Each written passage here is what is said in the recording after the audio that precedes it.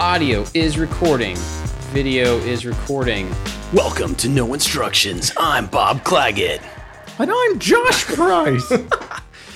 I was kind of asleep last time at the beginning, and going back and listening to it, I'm disappointed with how I sounded. I think once we started talking about Winter Soldier, I woke up a little bit. Okay.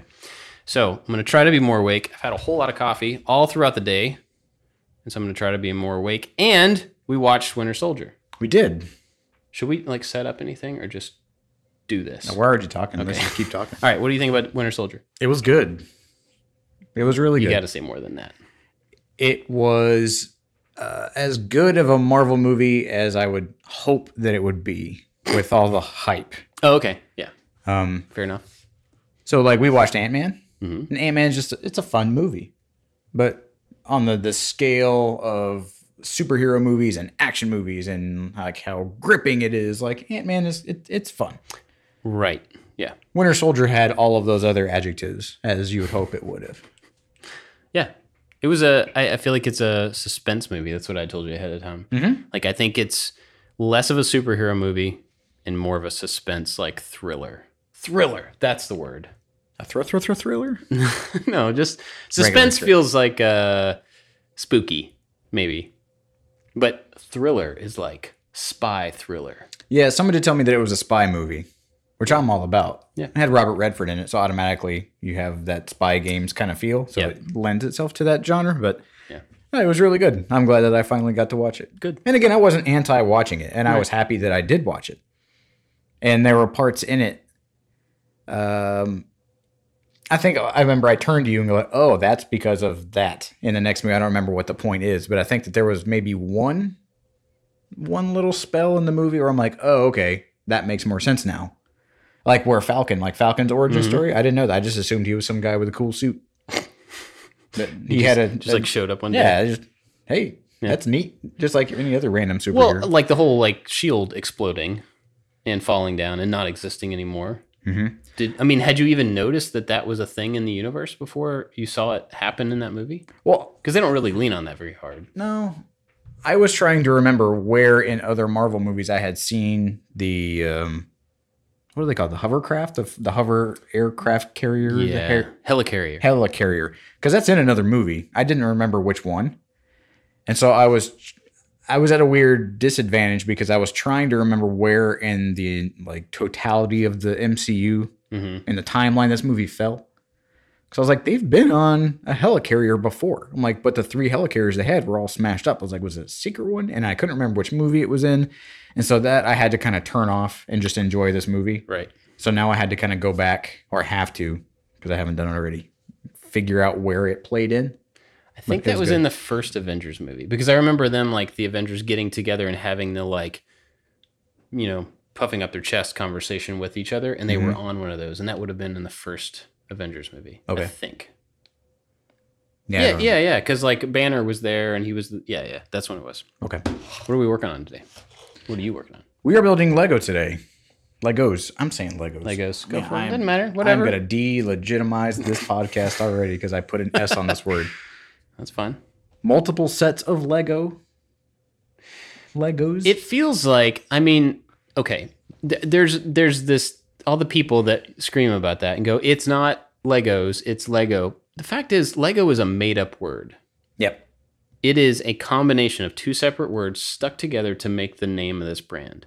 So there's no, proper English. It's not even an English word, and it's not even a word.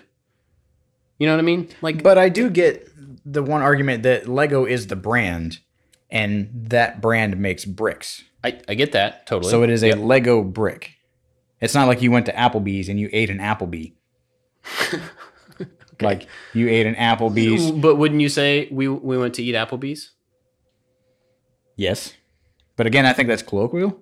And I don't think that that's right in anybody's mind either. And we should not be eating at Applebee's first and foremost. Well, that's true. But I get the purists. I get it is a Lego brick. So we should identify it properly. But wouldn't you shorten that? If you took the brick out of the word, wouldn't you short that to Legos? In most circles that I know, yes. Okay. Anyway, that's a fight I'll have all day long because it doesn't, not with you, just with people that complain about it. Because Right. We're building Legos today. Yes, Legos. We're gonna own it. What are you building? I am building this is my birthday present from Bob, so thank you, sir. I'm building the Brickheads Back to the Future set that's got Marty and Doc Brown holding up to the camera. If you're not watching video, there is a video version of this, so you can see what we're actually working on. We're gonna try not to make it necessary, so you can still listen to us jabber without having to see it. But if you want to watch it build or see what the kit is, then you can watch on the YouTube channel. I'm building the Tron Legacy. This is a Lego Ideas number 21 light bike set, which is super dope because I love Tron and I love Legos. Are you a member of the Lego Ideas? I am, but I don't ever go on there. I was. There we go. All right, just dump that out. I joined that when it was called something else. What was it called before Lego Ideas? I don't know. It was like started with a K. It was like Kuko or Kooky or something. I don't know, but it was called something else before it was called Lego Ideas, and it was a community. It was basically the same thing it is now, but it was less formal, and they didn't necessarily pick any of the sets to turn into. It was more just like a, hey, you make cool stuff, put pictures of it here, Right. and we'll vote on it, and it'll be neat. And then they started turning some of those into sets, and then it became Lego Ideas as it got formalized. And the Back to the Future, not that set, but the DeLorean set was a Lego Ideas set as well. That's where that came from. Yep. I have, which one? I have the Wall-E set, Oh, which is a phenomenal Lego set. And actually, it was designed by the guy who created Wall-E because from the story, so as the story goes, the designers at Pixar, whenever they were coming up with the robot, they were using Lego to put together their idea really? of the robot. And so they just kind of reverse engineered and made That's that pretty awesome. Lego design, submitted it to the ideas. People loved it, and they made it with the quickness. It's a good set. That's super cool. I've never seen that one up close. Oh, but I have it. The We can make Voltron set? Oh, man. Yeah. That is happening Yeah. right here at some point whenever it comes out. When does that come out? I don't know. But that's happening. It's like $180 or something. Well, and there's been talks whether that is too expensive. And I think for what you're getting, I guess relative to Lego, may not be so bad. Yeah, I would say so. Because another Lego Ideas set that I have that I just bought recently was a Saturn V rocket. And it's like 3 feet of Lego rocket. And it was a little over $100. Yeah. But it comes with the rocket, and it comes with the lunar module and the command module, like on the little flotation pieces with little moon men. But that was one I was following in various forms. Because on the Lego Ideas site, there's a bunch of people that try to do Saturn V rockets. Right. And I loved it. And I backed everyone or supported or voted or whatever it is that they call it. And when it finally came out, I'm like, I'm getting that right now. Did it meet your expectations? I haven't built it yet. Super excited about it, huh? It's really big. It's kind of daunting, and it's in a really, really like perfectly pretty box. Yeah. And I was going to build it with your dad. Like he and I were going to make like a Lego date. Because when I stayed with your parents when I first moved here, we used to do puzzles. Yeah. Which I never really knew that I liked puzzles until I was hanging out with your parents. And I was like, oh, this would be something cool for like Bill and I to do. Yeah. You still can. Yeah. Yeah, I'm kind of the same way. Like so I have. I'm going to open mine. Yeah, let's just dump out the first bag here. Probably, I don't know that we'll get all the way through, or I will get all the way through. I'm doing one at a time. So Marty and Doc and the Brickheads come in their own independent bags with their own independent set of instructions. So I'm just going to work on Doc right now. I was hoping the bikes were the same way, but it doesn't look like they are. What was I? Oh yeah. So I have the really big Lego Snowspeeder. It's like substantial, and I've had it for a while, and I was really excited about it. It was one of those like kind of birthday present to myself gifts because it's real expensive, and I've had several times to build it, like opportunity to sit down at night, while I'm like hanging out with my wife at the end of the day. And I don't want to crack the box. It's just like it's and that's exactly how I feel about that rocket. I'm like, this thing is great. I think it's because I don't want to be done with it, and if I don't start it, then I won't be done with it. So I kind of like keep it at a distance. which is not a great idea, I guess. But this, there's a lot of. Whoa, That's a lot of text. They're in different languages. I was like, wait a minute, I have multiple pages. So Mine cuts to the chase. At the beginning of these Lego Ideas sets, in case you're not familiar, they have like a page about the designers. They have a page about the characters and about in this case, the movie that it's based on, all that stuff. They're pretty cool. You had an idea the other day while we were in the shop. You said you had a question, and you were like, "This is probably a podcast episode," but oh god, I don't remember what it was. Oh man, we should have written it down. Well, do we have any other ones? Yeah, well, I'm waiting till you get a little further in. To the set. Yeah. Okay. Because I want to see something that I think people want to know about you and your infatuation with building, especially your infatuation with Lego. Okay. So why do you have to wait to see that? Because it will be revealed to me shortly. And I think I'm getting it. So Is it about knolling? You are not knolling these I am pieces. not. Okay. You want to talk about the biggest possible waste of time? Yes. Knolling. Explain to what knolling is. Okay, so for people who don't know, this is the process of laying out the components of a project, in this case, a Lego set, laying them out in a super neat, fully organized way so that like all of the ones that look like this are together and they're all lined up and they're all... I think that makes sense if we took all of the bricks that I have, which is like in the tens of thousands of numbers. Mm-hmm. If we dumped them all into a big basket and then we're like, okay, let's make the Tron bikes. Maybe that makes sense to break them up and to organize them in a way so that you can find the thing you need. Modern Lego sets come in numbered bags. And you open bag number 1 and then the minimum number of pieces necessary are in front of you. You build that bag, then you open bag number 2.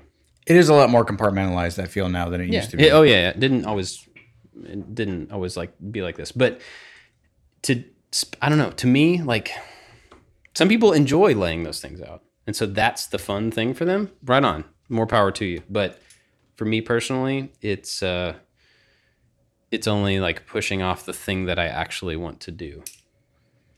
So see, I think I have a foot in both camps. Is the argument against it, or the wastefulness of it, I guess, for time. I kind of like the thrill of the hunt with these pieces.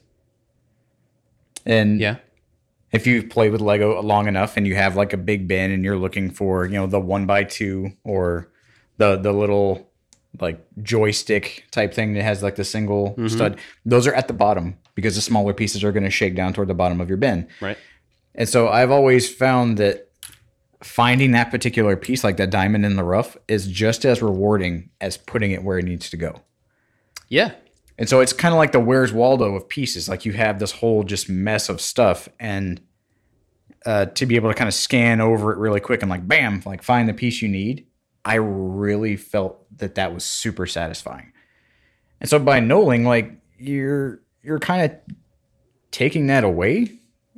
But I'm a very OCD type person, and so there are things in life that I absolutely want, I guess, knolled. Right. Like I would take apart components for like scuba bottles or take apart stuff for helicopters, and to put it back in the same order that it was taken out, like it makes logical sense. Like I took out the screw and then this and this, and I would lay it out in kind of a sequential or chronological order from when I removed it so that I could put it back in the same way. Yeah. Yeah. That makes sense. So for something like that, yeah, it has usefulness. But for this, it's the love of the piece and finding that little piece and then getting frustrated that like they forgot to put a piece in here.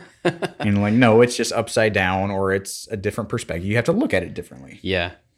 And I honestly don't ever get that frustration of like, I can't find it. It's just part of the process. Like it's kind of finding a specific piece is kind of a thing I don't have to think about, which is why I think I can do this while we have a conversation about something. Mm-hmm. If I had to focus too hard on finding a piece and it bothered me, it would distract me from what we're talking about. But I think I have like kind of a muscle memory for just being able to flip through and like look for a shape that, in fact, the other day, my oldest, he's got these dinosaur sets. A few years ago, Lego made these dinosaur sets before Jurassic World.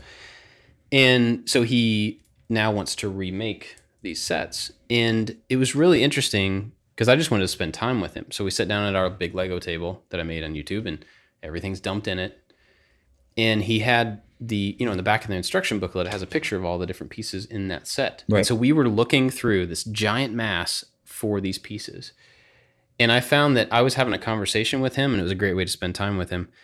But I was having a conversation with him, and every once in a while I would look over at the book, at this page, and just like pick a quadrant and just kind of see the shapes. And then I wouldn't really think about what I was looking for. I would just kind of like flip through the pieces, and occasionally something would, there was like a shape matching thing that was happening in my subconscious, and I'd be like, oh, there it is. And I'd just pull it out. And then it got to where I was still finding pieces that I actually didn't need to find anymore because I already found them, but they were still in my head. But I wasn't actively like, okay, everybody be quiet. I got to look for this piece. And that was kind of cool. That was one of the moments in the Lego movie that I loved the most. Like when they turned into like the master builder mode, when they were just like looking around and they knew all the pieces and they had the part numbers. And 'cause that's how my brain kind of works when I'm working with Lego. Like it's a big mess. It's a huge, like, depending on the set that you're working with, it's a big homogeneous kind of bundle of garbage. Mm-hmm. And then you can zero in on that one that you, it's really rewarding. I like it a lot. This set comes with Clue. No, this is Rensler. I was getting ready to say, I was wishing it was Rensler, but it is, because it has a little Tron symbol on his chest. That's so cool. The little things. The little things. Oh, and he's even got the double identity discs on the back. All right, so let's jump back to a movie real quick.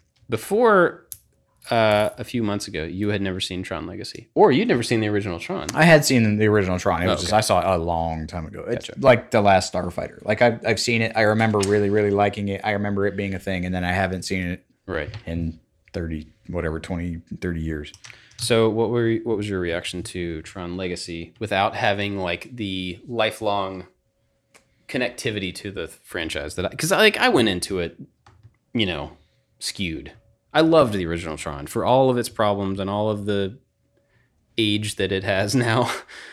I was so excited when Tron Legacy came out, and I loved it, even though a lot of people hated it. That's good. Just because it was like a perfect continuation of what I had loved as a kid. So what was your? I liked it. Yeah. I mean, when I go into a movie, one of my, I'm gonna say core, like, not a belief, but requirement for a movie is I have to believe it. Okay. Like, take me to a galaxy far, far away. Like, put me in a situation that is completely crazy because it doesn't exist, or it's inside somebody's mind or whatever, and paint that picture so that I believe you. Because if I don't believe you, then what's the point of me sitting there? Like, you just did a bad job. If I'm not like taken from my seat and put into this magical story, and I get it, and I believe it. Right. And that was a movie that I believed. It was completely fantastic and nonsensical, and no way that could actually happen in any kind of sense of the word. But not yet. Exactly. Yeah. But I believed it. They painted a story well enough. Well, that just looks silly. That I was along with all the characters. I got their woes. I got their motivations. It was like cinematically, it was a beautifully shot movie. Yeah. Like the color palette and everything, and it was just gorgeous. I really liked it. Cool. A lot of people really didn't, and I don't know if that's because they were expecting something else. Well, and that's what I was worried whenever you said that you had really, really high hopes because you had such deep ties to the franchise in your head, because that can be really dangerous sometimes. Yeah, totally. And I think that's where some of these diehard angry Star Wars fans now kind of are. Yeah. That it's so ingrained and it's not meeting their expectations that they go on Twitter and angrily scream at actors. But it couldn't, right? I mean, there's no way that anything could meet. The further you build it up in your mind and the further you are attached to something, like the less likely it is that anything could meet up to your expectations. Mm-hmm. And then when you put 30, 40 years in the mix of that expectation being built and it getting deeper and deeper into somebody's like pop culture and, how they relate to things, it's attached to their childhood. I mean, I kind of get like why people don't like the newer Star Wars, but I think they're wrong. Because I've accepted the fact that they are a different thing, personally. And that's Man, this is going to This get... is the solo. This is the solo conversation. No, this is going to be the prequel conversation. Oh. Okay. I did not like the prequels, but I understood the prequels. I got holistically, strategically, I got it. I don't want Really? to watch them again. Yeah. Yeah. Wait. Okay. So explain that to me. You got it. What do you mean? What did you get? So you went to go see, Star Wars like the couple days after you were born, I did. right? Yep. Those movies, as a child, for you, like got you hook, line, and sinker. Mm-hmm. You go to McDonald's, you play in the playpen, right? It gets you early and it gets you often. The primacy you have as a kid, the things that you enjoy, the things that you share with your parents are the things that are going to hook you forever. And so to maintain, I think, relevance and legitimacy, they have to hook a younger crowd. Their parents are not really going to like it, Right. but those kids are not going to understand why their parents don't like it. Those kids like Jar Jar. Jar Jar's silly and funny. Yeah. And there's the guy with the red face. Like, Deacon loves Darth Maul. Yeah. Darth Maul didn't fit in anywhere. I mean, he kind of does now. Yeah. But the reasons that I or you or anybody else that loved the original movies hated the prequels are completely irrelevant to a kid who liked the silliness and the bubbliness and all the fancy colors and all the things. And so strategically, like, they just bought themselves another 30 generation or 40 years of love and devotion because of those silly, stupid movies. And then when they become teenagers and they realize that, oh, the rest of the Star Wars world hated those movies when I kind of liked them. Like, now you can flip it and now you can be like, ironically hate them because Oh yeah. Right. Yeah. I always hated him too. I mean, like I didn't really like him. I was just acting like everybody else thought it was cool. And it was the same thing with Jedi, because I like Jedi, Oh, I love Jedi. but my mom and like my aunts and people were like, that movie's stupid with the furry little bear things, and like they started crapping on it, and I'm like, I kind of like I like the Jedi. Yeah, I did too. And so I can relate to these kids who may think or who thought closetly there's a secret like Jar Jar Binks like fan club. Yeah. I But don't they think will it's that never. secret. Well, I hope not. Whoops. I did Because I this mean, wrong. you do you, Star Wars people, but strategically, I get it, but I don't like it. Yeah. Okay. I mean, I'm with you there. The thing I didn't get about the prequels, man, we are all over the movie verse today. The thing I didn't really, I was just talking about how I could do this and talk at the same time, and now I can't. All right. So this piece, I did that one correctly, and then this one is not correct. The thing that I didn't get about the prequels, I mean, I didn't like them. I don't want to watch them again, but I knew that, just like I know now, the movies are not for me anymore. They are for the current people who are on their way to adulthood. Yep, you had yours. Enjoy. I had mine, exactly. I get it. Totally get it. Now, I do enjoy the current ones a little more than a lot of people do, but I didn't like the prequels.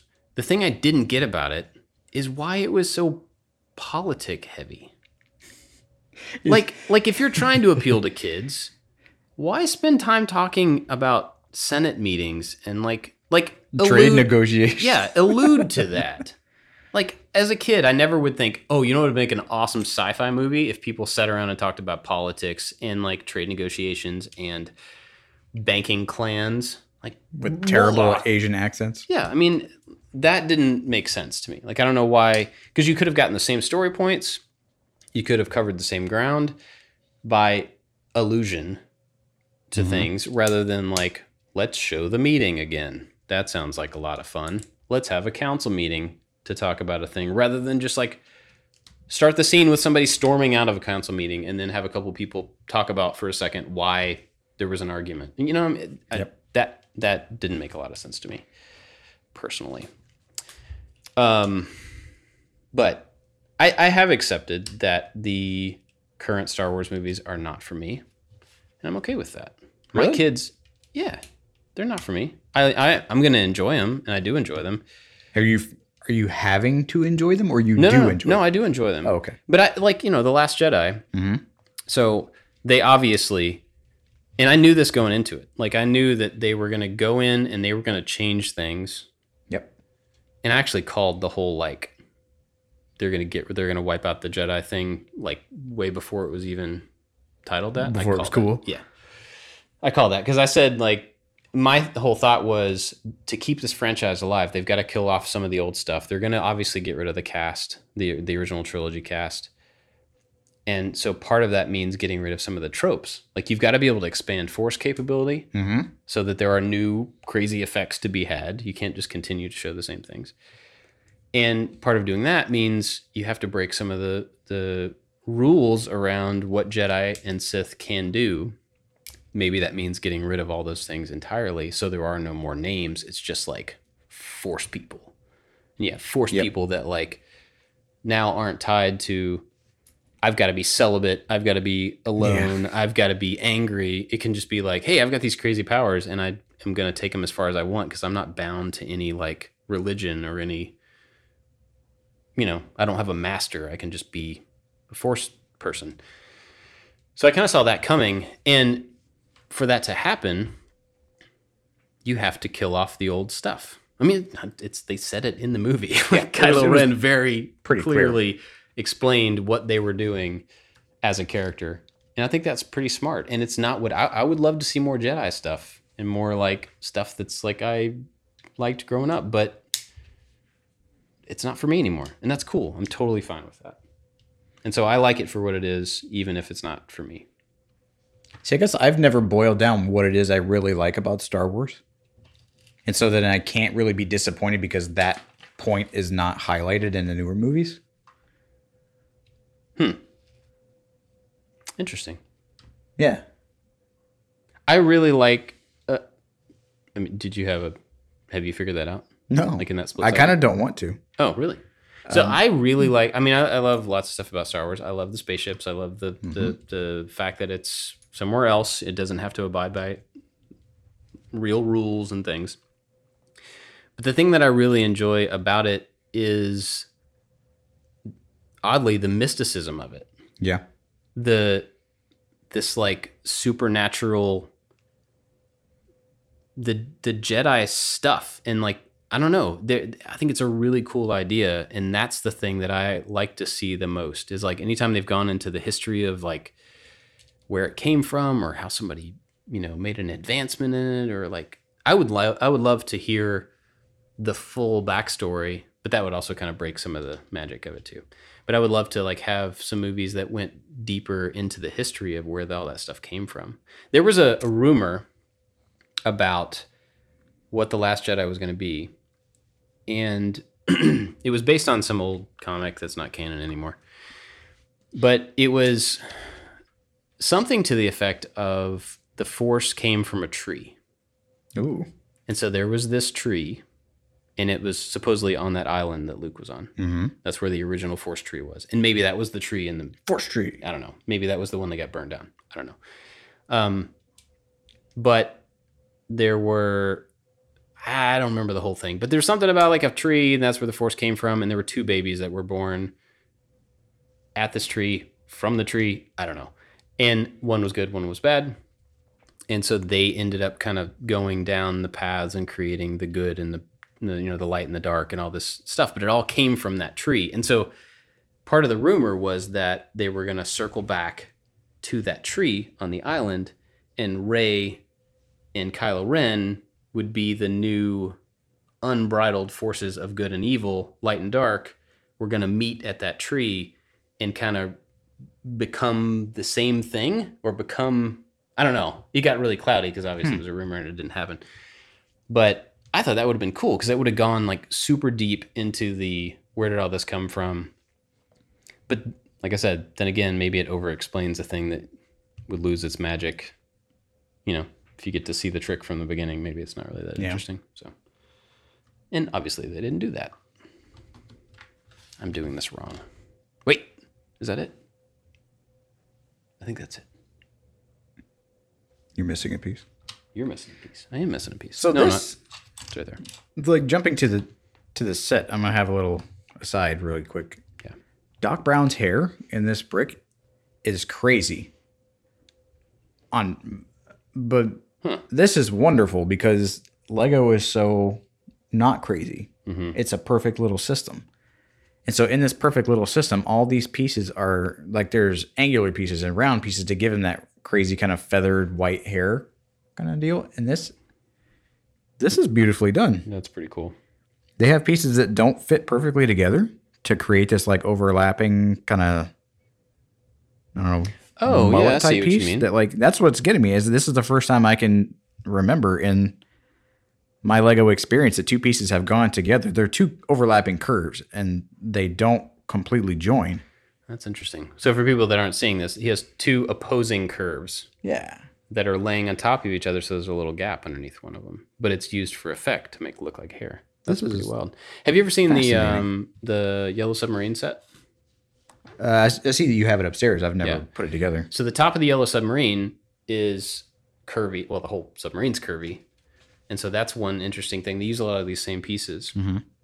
But then the top of the submarine, the little periscope section, is like this white, curvy bubble thing that goes up, and then it has these little red sprout horn things sticking out of it. If you've ever seen the Yellow Submarine, that's what it looks like. And when I was putting that set together, I was blown away at how they got that shape out of the same pieces that you've used a million times.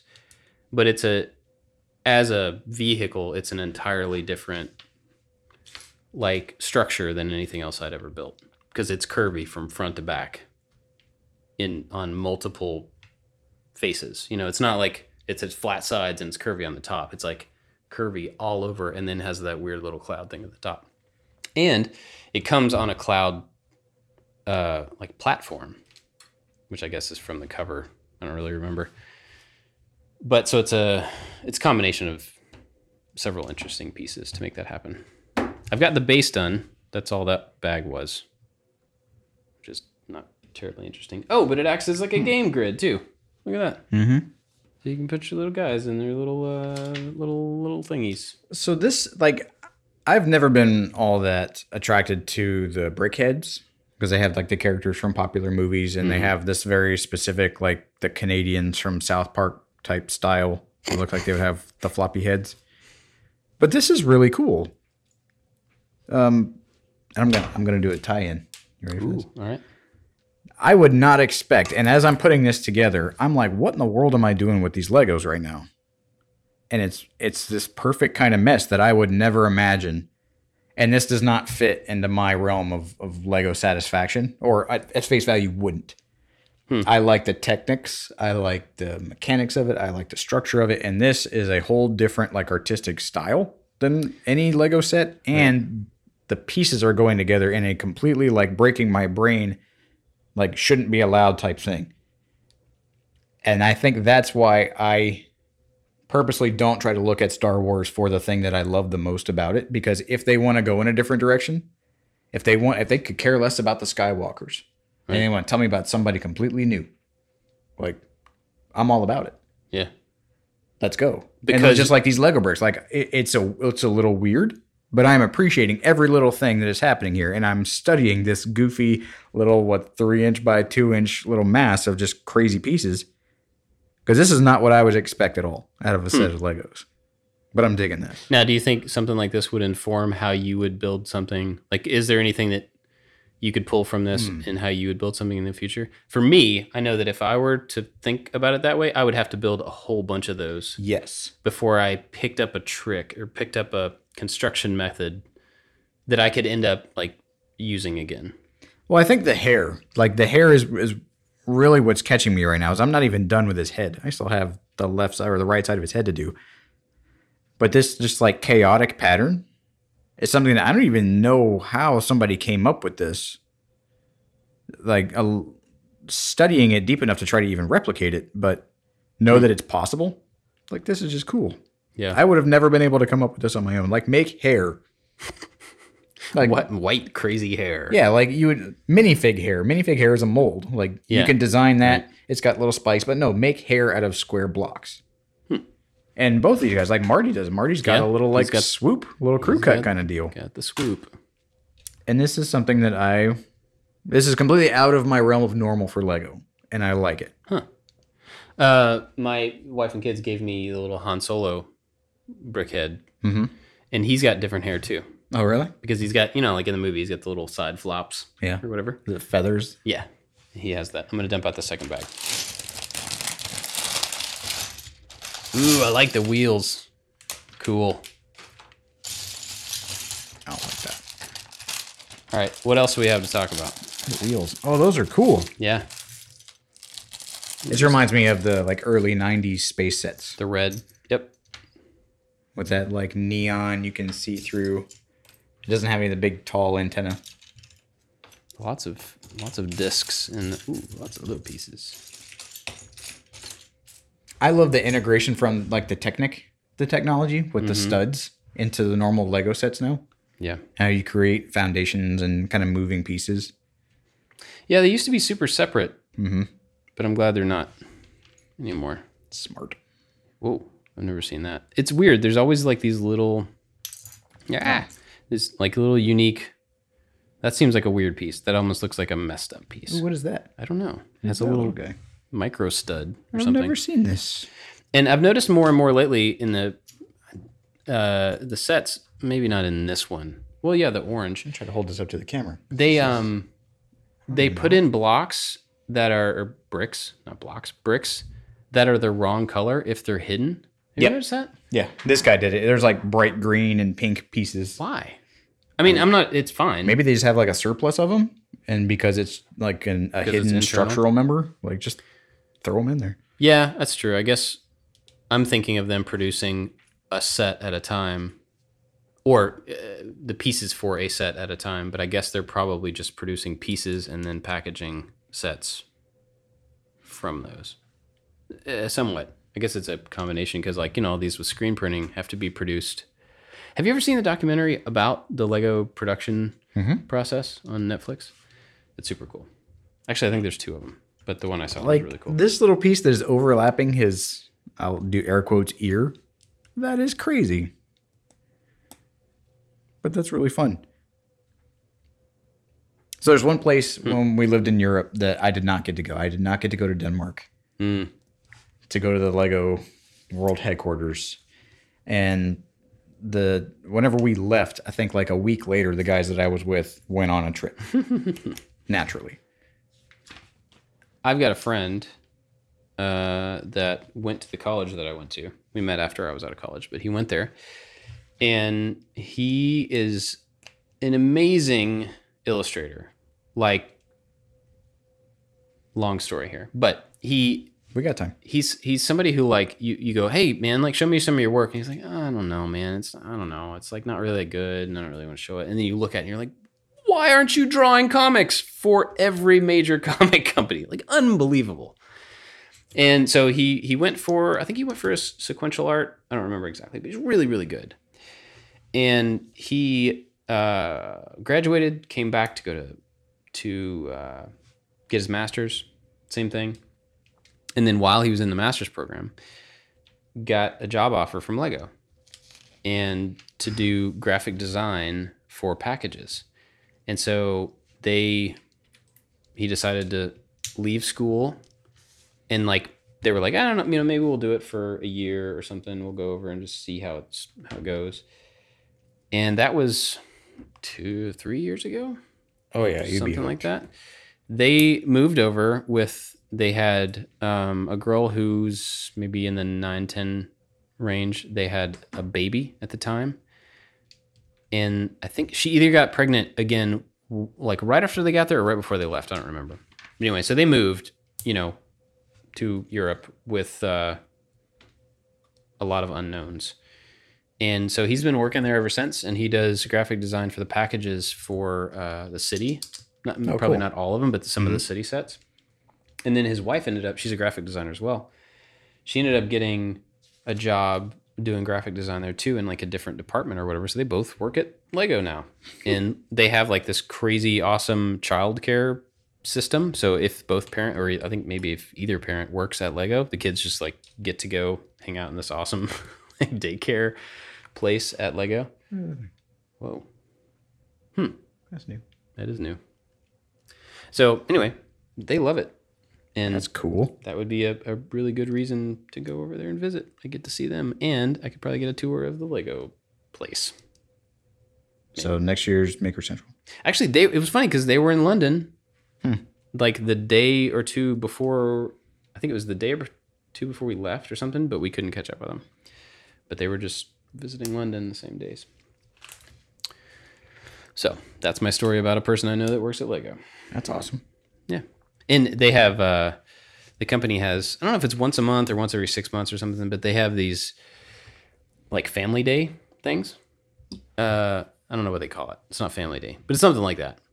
But they sell like sets at 70% off or something to employees. And so they just go whenever, however often this happens, they just go and they just buy a whole bunch of sets because they're dirt cheap. And so he'll show these pictures on Facebook of like, yeah, we got this today. And it's like the giant Princess Castle that's like this big and like, you know, city blocks of buildings and then a bunch of small sets. And he's like, yeah, I spent like $150. I'm just like, but good for them. They get to build a lot. All right, so you're done with Doc Brown is done. Doc. Well, I can stop here. How long do we need to keep a timer? We should keep a timer because I don't have any idea how long we've been going here. Wait, it says right there, 40 minutes. 40 minutes. Got a little bit of time. Any micro topic we could talk about? If you could go back to Maker Central tomorrow,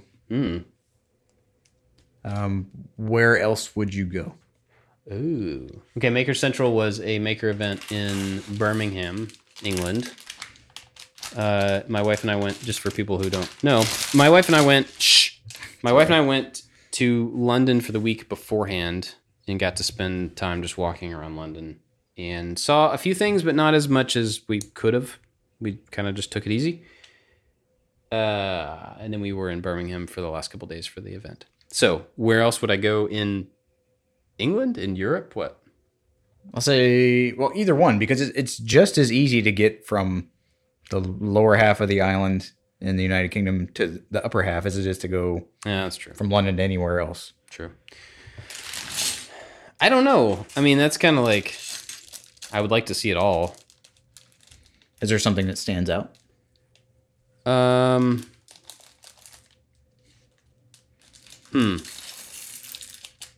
really. Oh, where are you going?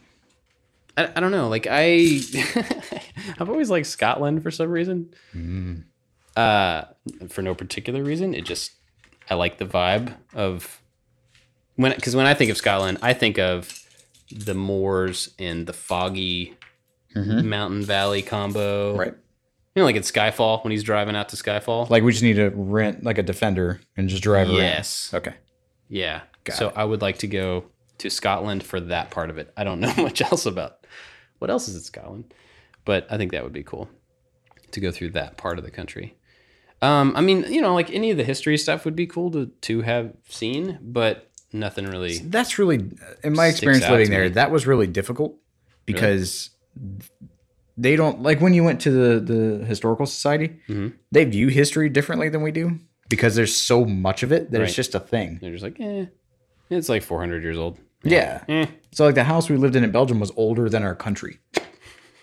It had That's pretty awesome. 4 different types of brick on the outside because it had been bombed in all these different wars, and they just gotta Oh yeah, build it back up again. yeah.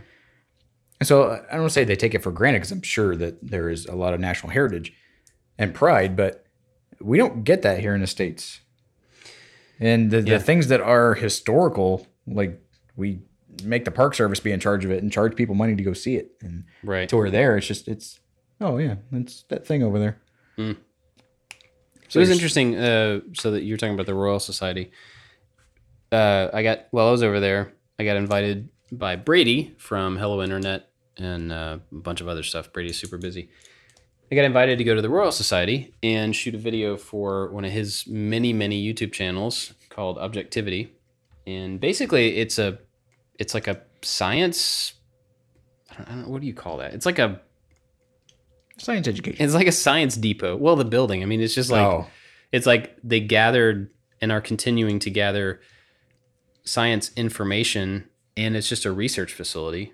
And anybody can go there. It's public, but people still go there and do historical research on science experiments that have been done not just in England, but predominantly through this society for the last 400 years or something. And this was set up by one of the kings. So anyway, it was really cool to get to go there and just like walk around and see like the insane stuff that they just have laying around.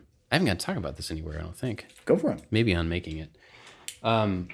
But like they took us down into the vault. There's like these big, you know, rolly door. I like any place that has a vault. Yeah, it's awesome. And you had to like step down to fit through the opening in this giant steel wall and stuff. And it's not for security, it's for like fire purposes. But we got to go down there and they showed a bunch of stuff that, you know, normally if just a person walked in off the street and said, I want to see this, then they'd have to wait for somebody to go down to the vault to get the thing, bring it up and present it in a way that you couldn't necessarily touch it or mess with it. But, you know, you could still get access to it for the most part. But anyway, we got to go down there and just like handle stuff. Yeah, I've seen those. And so the one thing we didn't get to handle, because I didn't really want to handle it, but they brought it out and showed it to us, was Isaac Newton's death mask. And so it was a cast of his face after he died. And it was really weird. They say what it was cast in? They didn't. Okay. I'm not sure. Lead or wax. It wasn't lead. I think it was more like a plastery something. But it had kind of like a two-tone finish to it. And you can see pictures of it. There's pictures of it online. You can, you know, still look it up if you have any interest in seeing that. But it was really cool. And they had a bunch of just random, like, kind of artifacts that weren't really important to anything, but like that, like, you know, that's not going to solve any problems. But it was just an artifact around someone related to science. They had his Newton's spectacles, like his glasses, just in a little case, and they were like sitting on a shelf. And he was like kind of rummaging through the shelf, and he's like, "Oh yeah, here's Newton's spectacles, and you want to see them?" And he's like, "Yeah, I'll put it over there." It's like he's some like eclectic time traveler that just has all of his treasures. Yeah, it was crazy though, really wild. And this big ledger of it was this book, and there's a specific name for it I don't remember, but it's like a sign-in book for every year they add fellows to the society, and so it's a list of people that were added, and then there's the president. Every time there's a new president of the society, they always sign it, and then every time that there's a monarchy change, there's a monarch page added within the book, and then everybody in the royal family signs this page. So it has the seal really big, signatures all over it, and they have this since the beginning of this society, and I think that was in 14 something or 16 something. I don't remember. Pretty sure it was 14 something. Long time ago. May have been 12. I don't know. But you know, these pages with signatures of entire royal families. Pretty cool. I don't know who any of them are. I don't really care. But it was pretty cool just to see it all like, you know, written down. And then you flip these pages and it's like handwritten signatures from Charles Darwin and Isaac Newton and Stephen Hawking and, you know, just every scientist you can imagine, and then every scientist that you can't imagine that you never heard of that was really important for some reason. And they're all just in this book. And the book's not like in a glass case. They just pull it down off a shelf and drop it in front of you and like, here, flip through it and see who you can find. So you're like flipping through these pages. It's this thick vellum, and you're flipping through it. And no gloves, no anything. You're just like, and it's funny because in where Isaac Newton signed, there's people always point to it, and they don't want to touch his signature, but they point to it and they move their finger along underneath it. And so the guy that signed underneath him, whoever it was, is like getting smudged out of existence because and you can see it. It's like, so every time there's a famous person, there's always a smudge line underneath them. And they're like, we got to figure out how to preserve those people because it's not really fair to them. Dave Smith. Yeah. Well, I guess kind of back to the point, like in the U.S. archives, the Declaration of Independence, the Constitution, the Bill of Rights, those things are under crazy thick glass with special lights. The whole rotunda that it's in is really dimly lit, and you can barely see any of it. Like if you were to look at it now, compared to like the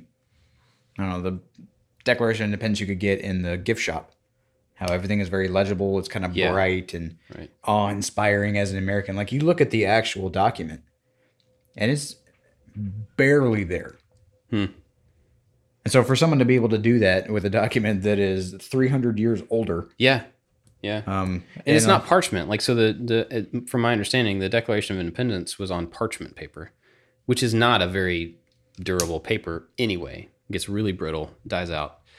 parchment's like animal skin. I don't think Parchment paper is really thin. Well, I don't know what it's made out of, so I could be totally off base. But the paper that all of this stuff was written on in England was a vellum, like really thick pages. Like, I obviously didn't try to tear it, but I think you would have trouble trying it. Let me check this out, Brady. Like, rip. But I think you would have trouble, just you would have to work at it to tear it. And I don't know why that is. I don't know what they used or like why they used that particular material, but it was holding up really well in all the documents that we saw. And that's pretty cool. Because that stuff's staying around, even with as careless as they are about people touching it. And they also have this thing there. They call it the white glove something. And there's a big card catalog upstairs. It's just it's like 3 feet wide, 4 feet wide, big card catalog. All these little drawers. And they do this challenge where you put on this magical white glove, which doesn't mean anything at all. And you open a random drawer, you reach in pull out a random card, and then you go down into the archive and find what that thing is. And so every card in there is a book or a letter or an artifact or something that is related to some science-y thing that the Royal Society thought was important enough to put in the vault. And so, like, they'll do this, and sometimes it's, somebody was trying in 1280, whatever, somebody's trying to research why, goat's blood doesn't make the corn grow higher. And then, so it's like some of them are totally like, there's nothing there. It's just a question, or it's an experiment that somebody wanted the Royal Society to do. And some of them are like going, like a request to, what was it? It was like a request to go to this particular place and figure out why all the children were being born with like 2 heads or 3 arms or something crazy. Like legitimate, some weird thing was happening and somebody was trying to come down and figure this out. And so they have, I think some of those are the videos on Objectivity, but they just like pick a random card. And I asked him to look up Claggett to see if there were any Claggets in the thing. There was one entry. And on the card, it said like the document that they had was like a land dispute or something. Like totally lame. I was like, maybe we discovered something. And no, it's like somebody's goat came onto my farm and I'm mad about it. And I'm going to write the Royal Society. I need a goat killing ray. Goat. Yeah. Now, is that open to the public? Yeah. I mean, that's in the reading room. So it's not. See, my Americanness is like, could I pay a certain premium and I could go have this white glove fancy like fan experience? That I think you could go in there and just like wait in line and ask for. Amazing. There's two main librarians. They probably have other names that I don't really know exactly what they're supposed to be called. There's a guy named Keith, the Lord of the Vault, and Keith is the one that you see in the videos. He has like big crazy Einstein hair. And then the guy that helped us, I can't remember his name off the top of my head. He was super nice, super knowledgeable. But basically, if they're free, I think they will take you down and show you whatever you want to see. that is bonkers. Yeah. Because their job is to manage the library and to manage all the stuff and get people the research material they need. In that room that we were in that had the card catalog, there were probably 10 people in there with books out, like doing research, headphones on, laptops out, looking over old documents, doing some sort of something. So, it's like an active research facility. And I told you this off air, the building that it's in now is not the original building that it was in. The building that it's in now was the Nazi, what's the word? The consulate? No, well, yeah, embassy. Okay. It was the Nazi embassy in England. And when they took the declaration of war to Germany, they took it to that building and served it. And it got like, immediately as soon as they got that, they shut the whole thing down, emptied the building out, and left. Wow. And so like then they had a free building, and they were like, hey, let's put the Royal Score. Society there. Pretty cool. Bet a bunch of people fought over that building. I don't know, maybe, or nobody wanted To say that, like, yeah, now we've vanquished the Nazis, and now it's my building. Oh yeah, we kicked out the Nazis. Yeah, because like Hitler's house in Austria is a restaurant now. Really? Yeah, that's what the government decided to do. The Eagle's Nest is like very famous chalet that's in these beautiful mountains, and it's, well, we don't want to glorify the fact that Hitler had this beautiful house. So we're like, what do we do with it? And they're like, make it a tourist trap. Like, pretty sure he would hate that. Yeah. Okay. And it's beautiful, and it is. It's like like a just- restaurant, and you can we're in the big living room, this massive mantle and this very opulent stonework, and it's tables where people are eating tourist hot dogs and stuff. That's kind of weird. It seems like they would just kind of get rid of it. Well, I mean, know. it's a I don't know huge tourist anything trap. about like the German how the German people feel about. I think they could benefit from it and kind of give him the finger at the same time. Like a bunch of dumb Americans are just going to come trampling all over this thing after their bunch of dumb American ancestors are going to drink up all the wine and Uses toilets. pooping on the toilets. Yeah. All right, we are 55 minutes in. We should wrap it up. Almost done. Almost done. I'm not. I'm not even done Yeah. with one bike, but I'll finish up next week. Where can people find you for your? Look at that, just in time. Good job, Marty. Great Scott. I know. Where can people find you? You can find me at the piworkshop.com. I was just recently on, I'm going to plug that podcast. Do it Yeah. So you were on the Open Road podcast, twice. which I just learned. I just listened to this because I didn't know that you were on it. But they asked me out of the blue if I wanted to be on this thing about traveling and like RV renovation. And I'm like, all right, I'll talk about the RV some more. And they're like, yeah, Bob talked about it. And I'm like, oh, why is Bob on an RV podcast? But whatever. But it's Calvin and Jeremy, these two Canadian guys that have this kind of dumpy Winnebago that they put together and that they're renovating. And it was so much fun talking to those guys. Yeah, It was a good time. They're very nice guys. Their whole thing is about like, it's called Open Road because they want to go out and like still do things. You know, like they want to have adventures and everything. And so part of their podcast is just talking about people who go do things. I think that's pretty neat. You can find both of us at I Like to Make Stuff on all over the place and stuff. And if you want to help this show, if you want to make this worthwhile for us to do, we're going to do it because it's fun for us. But if you want to help I Like to Make Stuff as a whole, Patreon is awesome. Go to patreon.com/I Like to Make Stuff and, you know, support there. Maybe we'll do, if the show takes off, people like it, maybe we'll do some patron specific stuff. That'd be cool. We'll have to think about that. Cool. I guess that's it for this week. We need a fancy sign off. We got to work on that. We just do this. See you next time.